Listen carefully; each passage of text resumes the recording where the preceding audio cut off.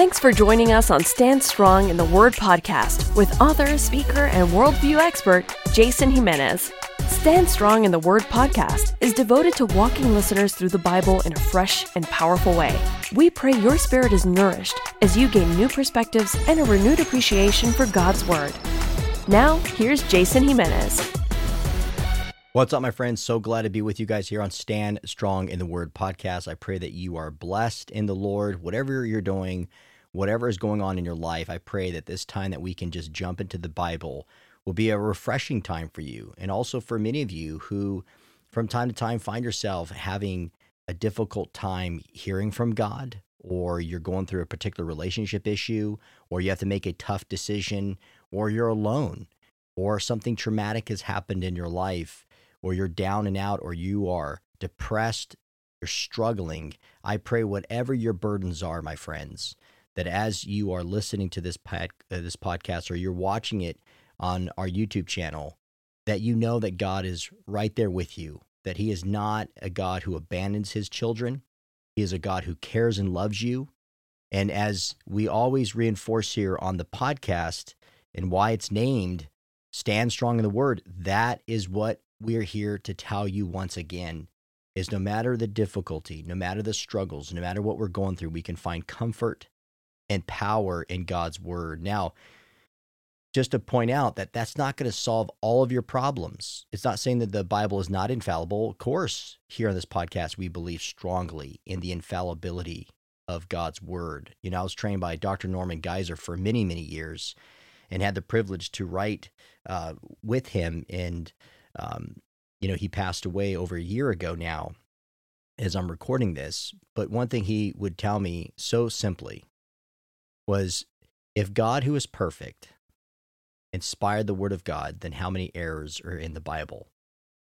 And, it's one of those just simple truths that God, who cannot err, will not make mistakes. And when He spoke His Word into existence and He inspired these 40 different authors to write what we see today, these 66 books that were written in a span of 1,400 to 1,600 years with 3 different languages and 3 different continents, from peasants and farmers and kings and former slaves and former blasphemers and pagan people who have been converted to the gospel message, people who doubted and denied Him, and then they proclaim the truth of God's Word. It's just amazing, my friends. And so as we do come together and we study His Word, as we're studying the book of Acts together right now, that we are reminded that we need Him. We need to feed on His faithfulness. And so I pray that that is a blessing to you and that it encourages you.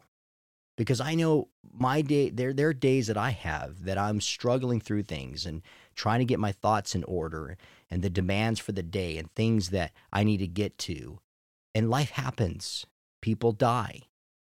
Friends of ours, family members commit suicide, or you're having a conversation with someone and they dump on you and they just tell you all these things that you're shocked to hear.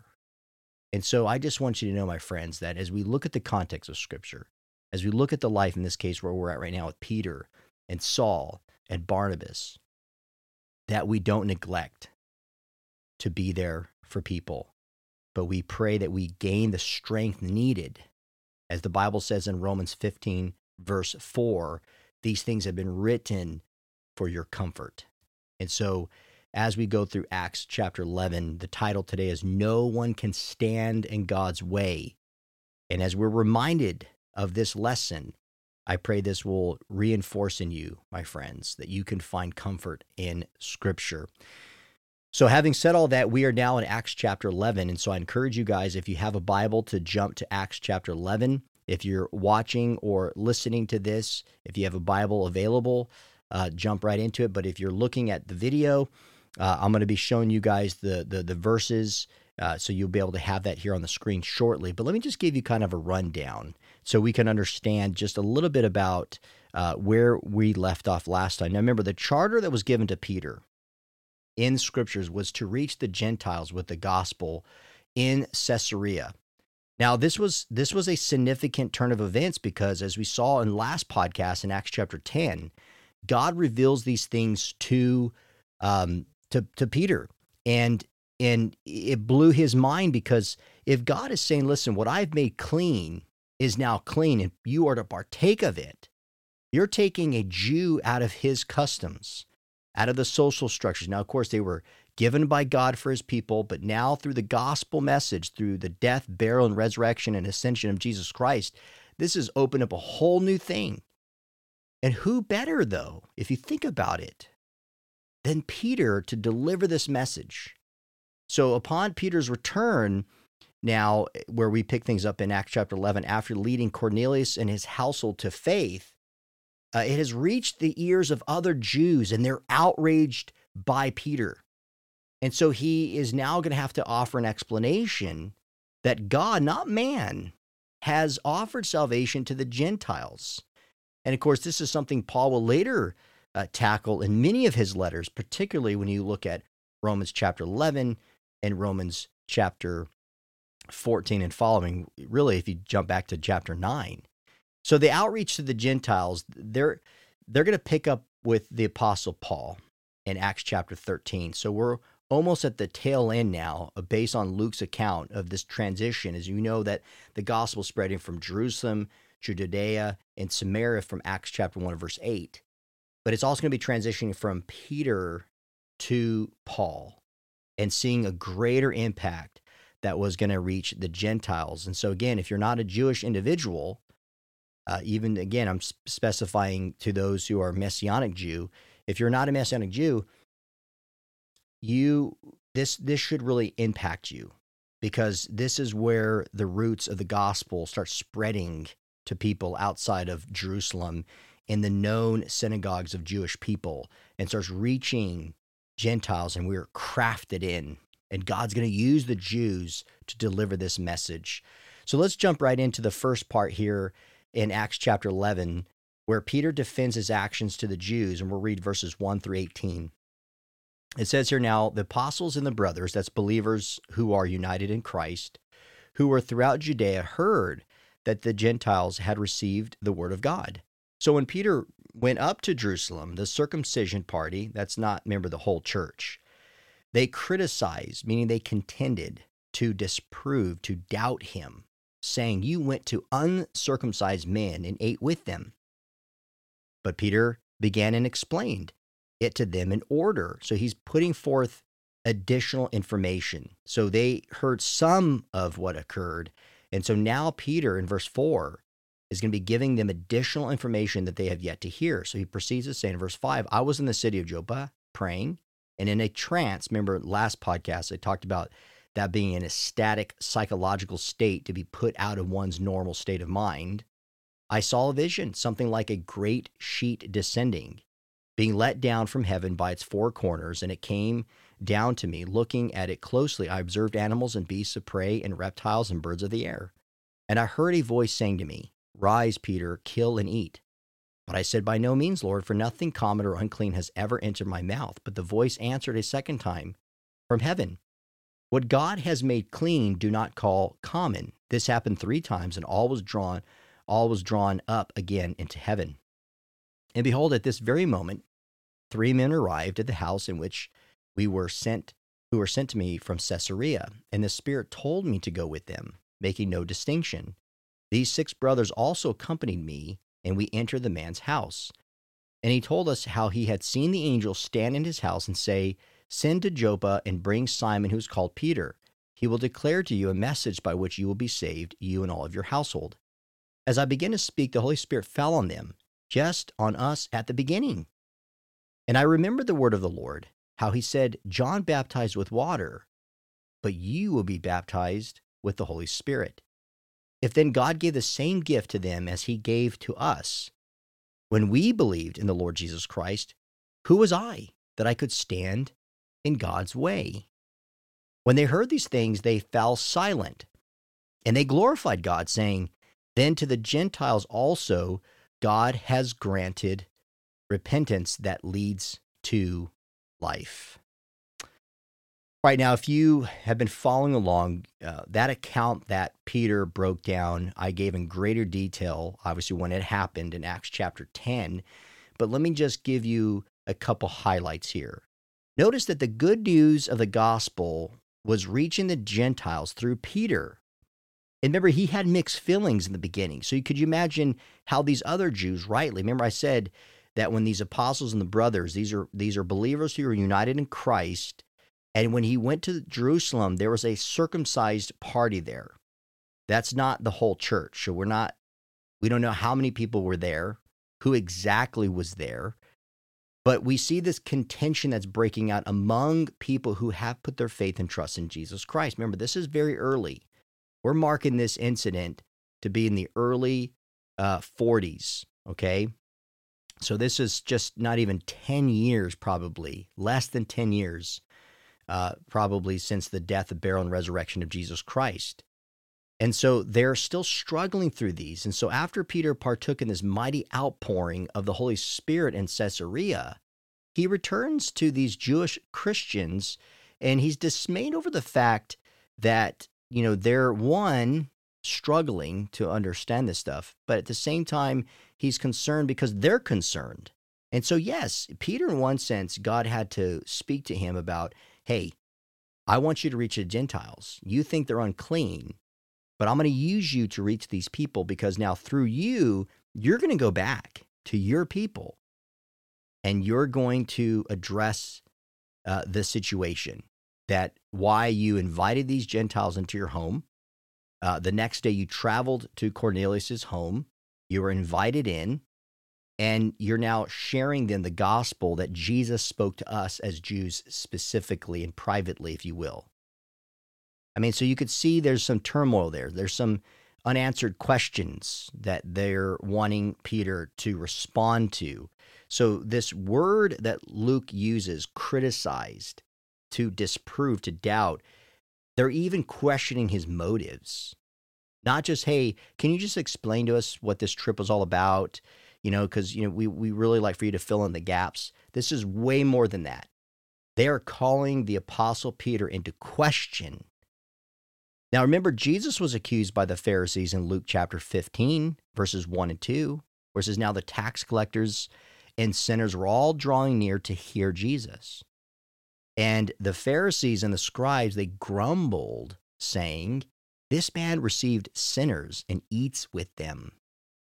So remember, if Jesus had to deal with that with the Jews, and you have these Jewish Christians who are of the circumcision, and he's hanging out with uncircumcised men, these are Gentiles who violated the laws of clean and unclean food and a gamut of other things. So, Peter, what say you? Because you are in complete and total violation.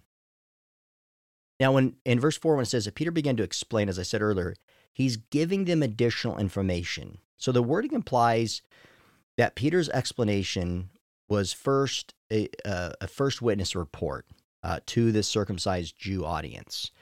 And it carries the idea here from the word they're criticizing him to here in verse 4 that he was explaining to them that it was an intense debate between them. So you can imagine if you've been in these situations before with a group of people, not just with one person, if you have two opposing ideas, I mean, it could go back and forth and people interrupt you, and they're calling you names, and they're getting pretty heated. And you think, well, Jay, I thought you said these people are Christian. Well, yes, but you got to understand the mindset, the Eastern mindset, okay? We tend to forget that here in the West. So Luke goes back in here in chapter 11 to repeat the account of Cornelius. And I like the fact that he does this, going back to chapter 10, verses 9 and 6, and here chapter 11, verses 5 through 17, because he has to stress the significance of God removing personal prejudices between the Jews and the Gentiles, because this is at the core of the conversation. Because in essence, Peter, what other gospel are you preaching? You're taking it now to an audience of unclean people. And remember, they believed in the death and burial and resurrection of Jesus Christ. They believe that they have eternal life. They believe that they have been given the authority, as Jesus said, the Mount of Olives, to go in his authority to make disciples. But who are the disciples? Who exactly would be the people that these circumcised Jews would reach? Well, for the most part, Many of them believed just going into the synagogue and trying to convert their family and people in their community. And yet, here we have Peter who goes beyond the scope of what they thought, and he is baptizing an entire Gentile family. And remember, not just anybody, but a man who has authority as a centurion. So here we see he articulates that as Peter. He articulates his personal vision from God in verses 5 through 10. And then what he does is he reports on the precise time when these men arrived from Cornelius' houses to his house right when he was praying in verses 11 through 14. And then he presents 6 men to confirm his version of the facts in 12 through 15. And then what he does in this presentation of recounting these things and filling in the gaps and defending himself as to why he did what he did, because he got this vision from God. And then he reminds them in verses 15 through 17, remember Pentecost?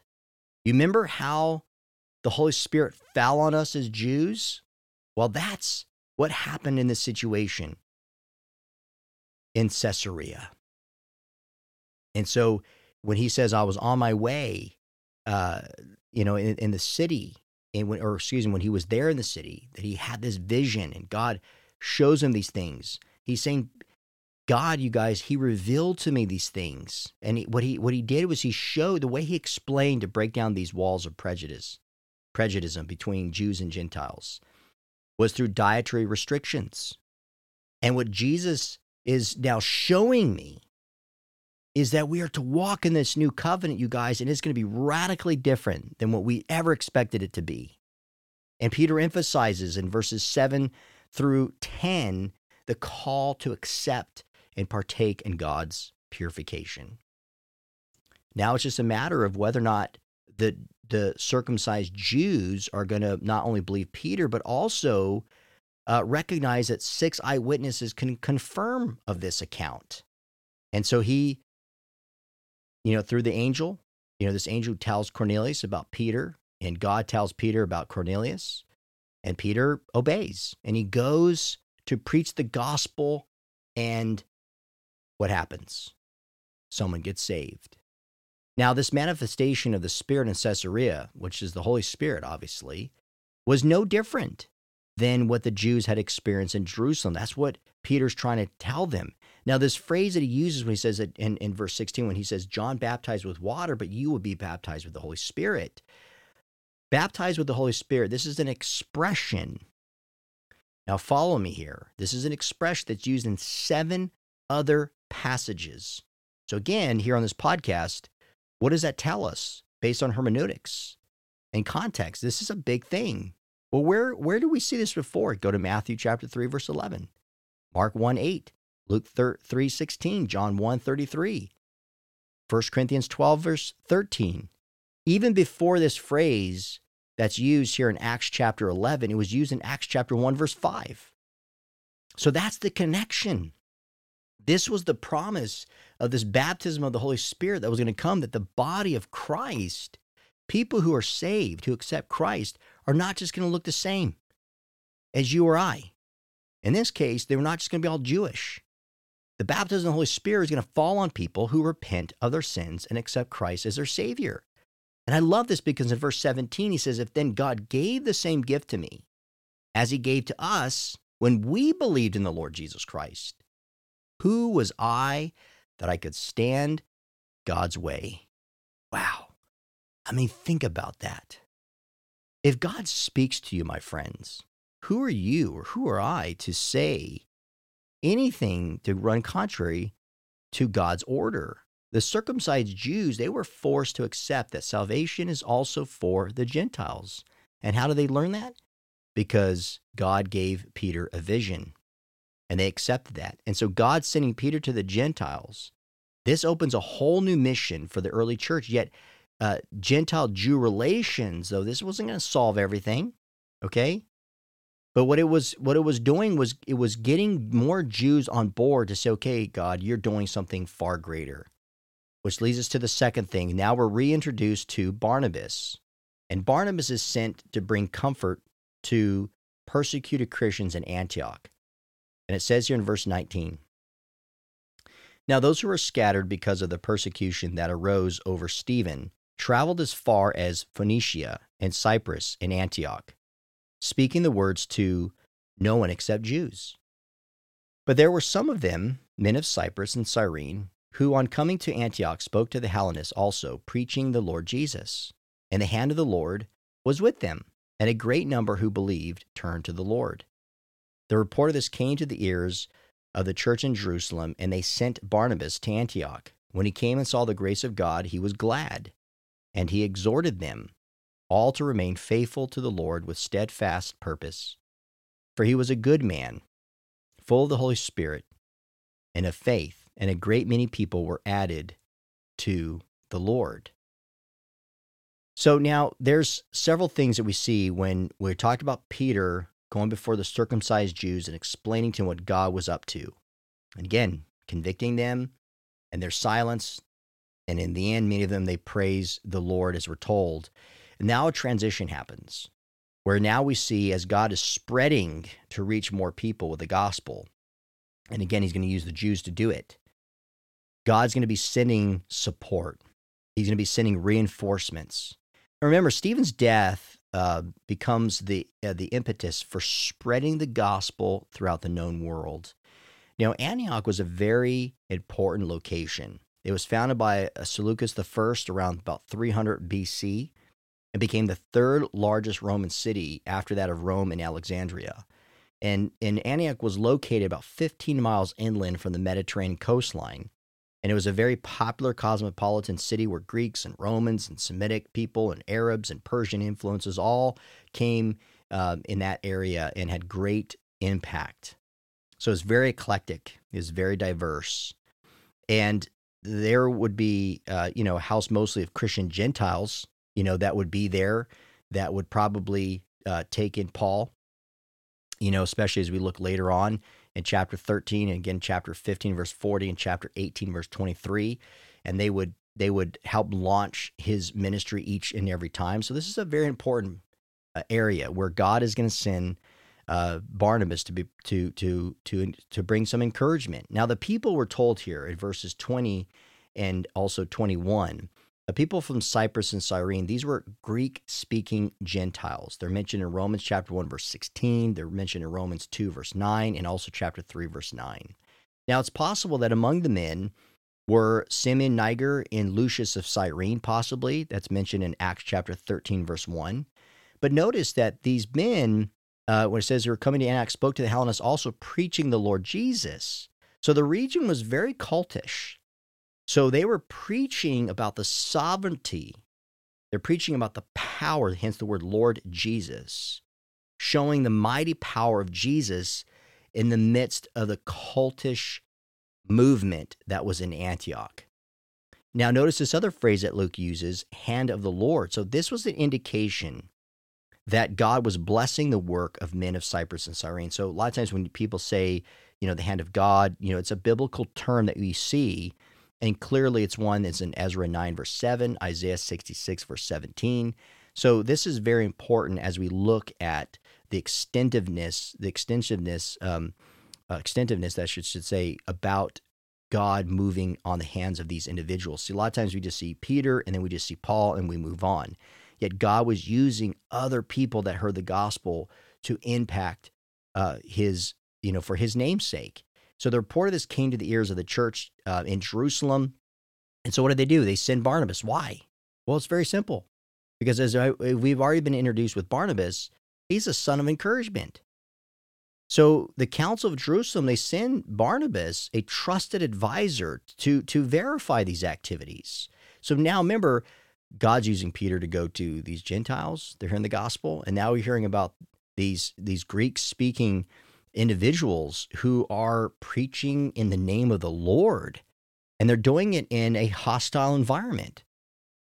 So as the Jews are dealing with other Jews, these are Christian Jews impacting, Jews who don't accept Christ as Lord and Savior. Now you have Greek-speaking people who are talking about the power of the Lord Jesus Christ in a paganistic Greek culture. So they send Barnabas to find out, hey, what's going on here? Let's find out with these activities, just like they did in Acts chapter 8, verse 14. And so when he came and saw the grace of God, he was glad. And what does he do? Like Barnabas always does, he exhorts these people. Remember, Barnabas came to Antioch, not for his own good, but he came to encourage these new converts in Christianity. That's important. So oftentimes we can share the gospel, we can tell people something, and then we have no, thought process of discipleship with this person whatsoever. We're focused on sharing the gospel with them, and the next steps is not necessarily there because we just move on. So yeah, praise God that you're bold to share the gospel, and I'm not saying that because I've done that many times where, you plant a seed, right? Sometimes, as some people say, you put a stone in their shoe to make them feel uncomfortable and think about what it is they actually believe. But the point is, there's a time when you are to plant a seed, but at the same time, we as Christians are to make disciples. And that is to live a life before them, to invest in them. It's not just a one and done incident. And so this ministry of Barnabas, it would continue over and over to continue to encourage and foster and strengthen and nurture and build people up after they've heard the gospel. You see this again. Go back to Acts chapter 4, verse 36 and 37. Go to Acts chapter 9, verse 27. Here in this chapter, go to chapter 13, verse 2. Go to chapter 15, verse 37. Encouragement, encouragement, encouragement. Strengthening up the churches. Friends, that is important. It's important to be like Peter if God's spoken to you, if God has called you to do something, no one's going to stop God from doing what he's going to do. You need to do it. You need to trust him. You say, well, there's opposition, or what about this? What about that? You know what? If God has called you to do something, he's going to do it. And he wants to use you to advance his work. So instead of worrying about it, be honored, be humble. And also with Barnabas, it's not just preaching the gospel and bailing. See, we're told that, in this case with Peter, he wasn't going to live among Cornelius and his family. But see, God will use people like Peter, and then he goes back and he has to be tough, if you will, speak the truth in love to this audience of people who are questioning him, even his position as an officer, as an apostle. And he gave them the accounts. This is what God had called me to do. And then there's going to be people like Barnabas, where they're going to come alongside after people planted the seeds, after people have come to faith, and he's going to disciple them, he's going to build them up. Which leads us now to the third aspect here now in chapter 11, verses 25 and 26, where Barnabas and Saul, notice they served together in Antioch. So Barnabas went to Tarsus, remember that's Cilicia, that's East Asia Minor, and took, that literally means actually in Greek, a thorough search for Saul. So he's looking and hunting down Saul, because remember, Saul had bailed for a long time at this point. So he's going to go back and get Saul and say, okay, Saul, you're ready for action. And notice when he found him, verse 26, he brought him to Antioch. For a whole year, they met with the church and taught a great many people. And in Antioch, the disciples were first called Christians. That is the Greek word Christonos. So here's a couple things as we look at these two verses. Number one, remember, after his Jerusalem visit, Saul, we're told, as we're looking at this account to the accounts that we have, in Acts chapter 9 and taking Galatians chapter 1, verse 18 and 19, Paul, after his visit in Jerusalem, what he did was he headed to Tarsus, we're told. And we're told, based on, again, if you go back to Galatians chapter 1, verse 18 and 19, he remained there for up to 9 or 10 years. So that's why the phrase here that Luke puts, that Barnabas was thoroughly searching for him. He's trying to figure out, after all these years later, where is Saul? He knew that he went back home, but where exactly did he go? Now, of course, we don't have all the details, but it was quite the effort for Barnabas. When we read these little verses, we just move on. But there's a lot there, and there's a lot of effort that Barnabas put into going to get Saul. Because remember, he's there to encourage the church. but really in the end to encourage the church, he's like, I need Saul. It's time for Saul now to come out of hiding and for him to be used by God as God is using Peter to reach the Gentiles, as the church is growing and we having more people preaching the gospel of Jesus Christ. We need to get Saul back in the game. Now, the term Christian means to transact business. Not sure if you guys are aware of that. So that's what they're referring to Christians in Antioch, where they're transacting a business because they're proselytizing. Again, in that we hear that word today, and it has a bad rap. There's a bad connotation to it. But that's what they're essentially doing. They were in the business of spreading the good news to people. And it was like not in a business in the sense of making money off of it, like we think of prosperity doctrine today. But people knew that if they were a follower of Jesus, if they were a Christian or literally belonging to Christ, okay, that they were doing the work that God had called them to do. Now, this term is only used here, and then it occurs in Acts 26, verse 28, and 1 Peter 4, verse 16. Now, remember, at this point, Christianity was no longer viewed and protected under the religio licita, that is the legal religion.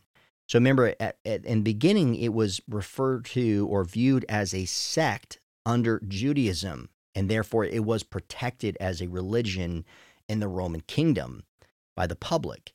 But no longer was that the case. Matter of fact, Expository's Bible commentary writes, quote, in joining Barnabas at Antioch, Saul may have thought he was carrying out the mandate received at his conversion to take the message of the risen Christ to Gentiles. Most likely, however, the Antioch mission in those days was confined to the synagogue, so that there was little thought of the proprietary of appealing more widely and directly to Gentiles. All the earlier believers at Antioch, whether Jews or Gentiles, may well have been related in some way to the synagogue. Thus, in the eyes of many Jewish Christians, the conversion of Gentiles who had to some extent come under the ministry of Judaism before they believed in Jesus would not have been thought exceptional, end quote. So you can understand just kind of this growing concern now that the way or the Christians were having now on the Roman Empire, as they were already having issues with Jews, because the Jews were the ones that were saying from the beginning, even when Jesus was here on earth preaching and teaching. That's why they had him crucified, because he was teaching things that ran contrary to what they believed and what they taught. So now notice now the fourth thing, the prophet Agabus. So again, we're introduced with Peter. We're introduced with Barnabas, and he goes to get Saul. And now we are introduced to a prophet Agabus, who proclaims of a coming famine in verses 27 through 30.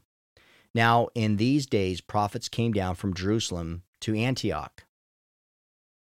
And one of them, named Agabus, stood up and foretold by the Spirit that there would be a great famine over all the world. This took place in the days of Claudius. So the disciples determined, every one according to his ability, to send relief to the brothers living in Judea. And they did so, sending it to the elders by the hand of Barnabas and Saul. So there we have now that introduction with Paul and Barnabas doing ministry together. Now remember, Paul, he writes in Galatians 2, verse 1, that after 14 years I went up again to Jerusalem with Barnabas, taking Titus along with me. So if this is the visit that is referred to by Paul, that would put the time frame in about AD 47, 48. Now, these prophets that came down from Jerusalem, this is the first mentioning of prophets in the book of Acts. And these prophets were people who were gifted by the power of the Holy Spirit, and they're gifted to foretell of coming events. These are warnings that God would give them to give to the people as a sign of protection. And they are also used to bring the peace of truth to God's people as well. And you see that in Acts 13, verse 1, Acts 15, verse 32, Acts chapter 9, verse 6, Acts 21, 9 through 10. Now, by the way, and I just recently with a colleague friend of mine was asking me about spiritual gifts, and we're looking at 1 Corinthians chapter 12 and Romans chapter 12 and Ephesians chapter 4. And I told him, I believe there are prophets that still exist today that are prophesying of coming events, things that happen, and they don't have to be an eschatological perspective of the end times, of rapture, Antichrist, signing of the peace treaty, etc. but that God can still use to tell us. I've had that in my own life. I've had people warn me before something were to happen, and it's God's way of protecting his people and gifting people in certain areas. So we certainly are not to ignore that just because some people abuse it and use it for their own vain, for their own glory, or supposedly they have the gift and they really don't. And it's just a piece in the ear that's telling them to say something, and you think that they're all prophetic about it. That's not to undermine that there are still prophets today. So Agabus, he stood and foretold by the Spirit that there would be this great family. Now remember, Luke mentions that this took place in the days of Claudius. So Agabus, he foretells of this famine that's going to ravish the Roman world. Now the historian Josephus actually records several famines during this time period. And Agabus, remember, he would later be mentioned in Acts chapter 21, verse 10, where he would prophesy of Paul's imprisonment. And he himself even felt like, hey, don't go down this path because it's not going to be any good. Now, because, and we'll talk about this down the road in chapter 21, but just because Agabus had that prophetic word does not mean that Paul disobeyed it, because it was inevitable that what was ordained by God would be that Paul would be imprisoned, that he'd be able to write many inspired letters, and eventually he would be put to death. Now remember, Claudius, he was the emperor of Rome from AD 41 through 54, so it was roughly around this time again, in proximity, sometime after 48, there was these famines that broke out that Josephus even records. Now notice he, in verse 30 says, and they did so sending to the elders. So now we're having this introduction to these bishops and the Greek word by the hand of Barnabas and Saul.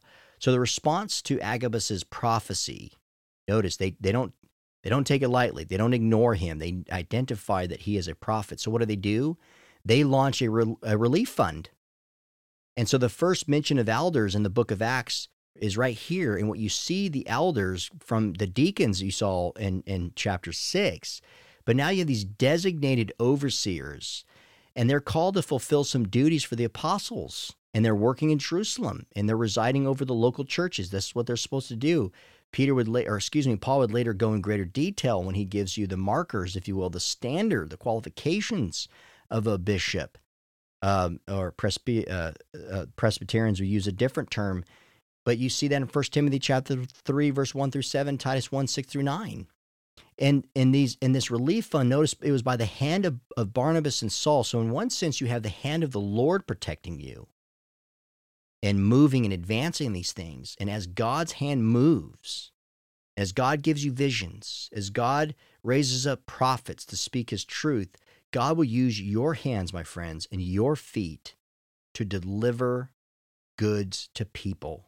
Whether it's financial support, whether it's a hug, it's a hot meal, whatever it is, God would use you. And notice now Saul, that it will later become Paul the Apostle, he was involving himself in these efforts. And he would later mention this in Romans chapter 15, verses 25 through 27, and 1 Corinthians 16, verses 1 through 4. So Paul made a habit to be involved in church affairs, in bringing support and relief to other people. That's important, my friends, and it's a reminder for us that we're not just to hoard the things that God has given us, whether it's yourself, your talents, your time, or your money, but you're to use those things for the glory of God. One commentary writes, quote, "The church responds in holistic liberality. Each member, as he or she is financially able, that is, from discretionary income, decides what to give and contributes to it in a fund for famine relief. Their liberality is holistic in two ways. First, it extends beyond spiritual concern. We will pray that God provides for you in your affliction, to practical physical aid. Hence, the collection is labeled a service. The Greek word is diakoneo, which we get the word deacon. Second, this interchurch relief involves the receiving church serving the sending church. A mixed Jewish and Gentile congregation serving a Jewish assembly. So you see already the growth from what God revealed to Peter to now what's happening is that you have this mixed Jewish and Gentile congregation serving a Jewish assembly. The commentary continues to say, such unity is based on the conviction that the church is a body greater than any single congregation within any culture. This unity carries with it a responsibility for the well-being of the disciples, wherever they are.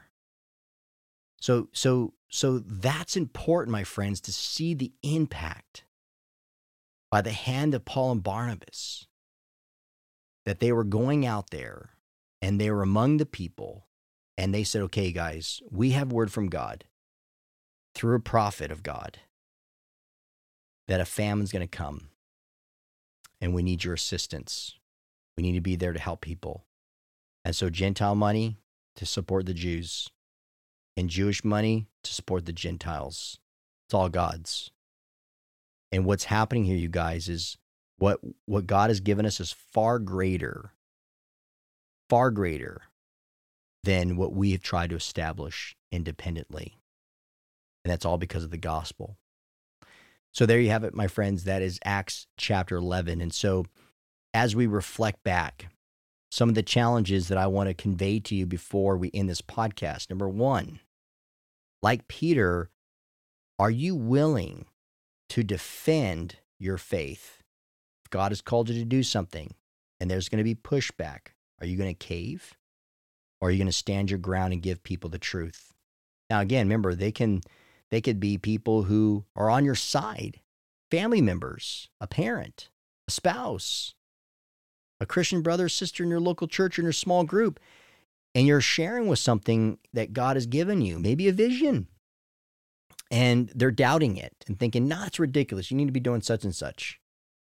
Well, guess what? Stand your ground like Peter did, or like Barnabas.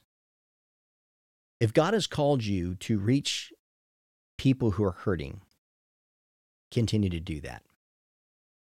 Don't wait for them to ask you for help. We're definitely living in a time where even there's so many people who need help, they're not going to reach out because they're too embarrassed. So reach out to them. Be proactive. Make that step. Be like Barnabas. And the other thing is, if you can't do the work on your own, like Barnabas did, he went on a thorough search to find Saul. And he found him. And lo and behold, we see in the end of this chapter, after all these years, when he went to Tarsus, who's using him for God's efforts, for God to advance God's kingdom? Barnabas. And so we my friends, we need to give more of our time. We need to give more of our abilities and financial support. So if there's anything you can do in your local church, in your community, in your neighborhood, as you're listening to this, if you've never prayed for our ministry, if you've never given a donation, man, we would appreciate that. We would greatly appreciate any prayer support, any financial support you can give to further this message of helping Christians just like you stand strong in the Word of God and to stand strong in their faith. So I pray this has been a blessing to you guys. I appreciate you guys watching and listening. And if you have any questions, you can always email me at info@standstrongministries.org. You can go to our website, standstrongministries.org, click on donate to support this ministry. Any previous podcasts, going back to the chronological order that we went through the Gospels, are all available there on our website. So take advantage of that. And the books that I've written are also available on our website. So thank you guys. And until next time, keep standing strong, my friends. For more information on Jason Jimenez and Stand Strong Ministries, visit us at standstrongministries.org. Thank you for listening, and keep standing strong in the Word of God.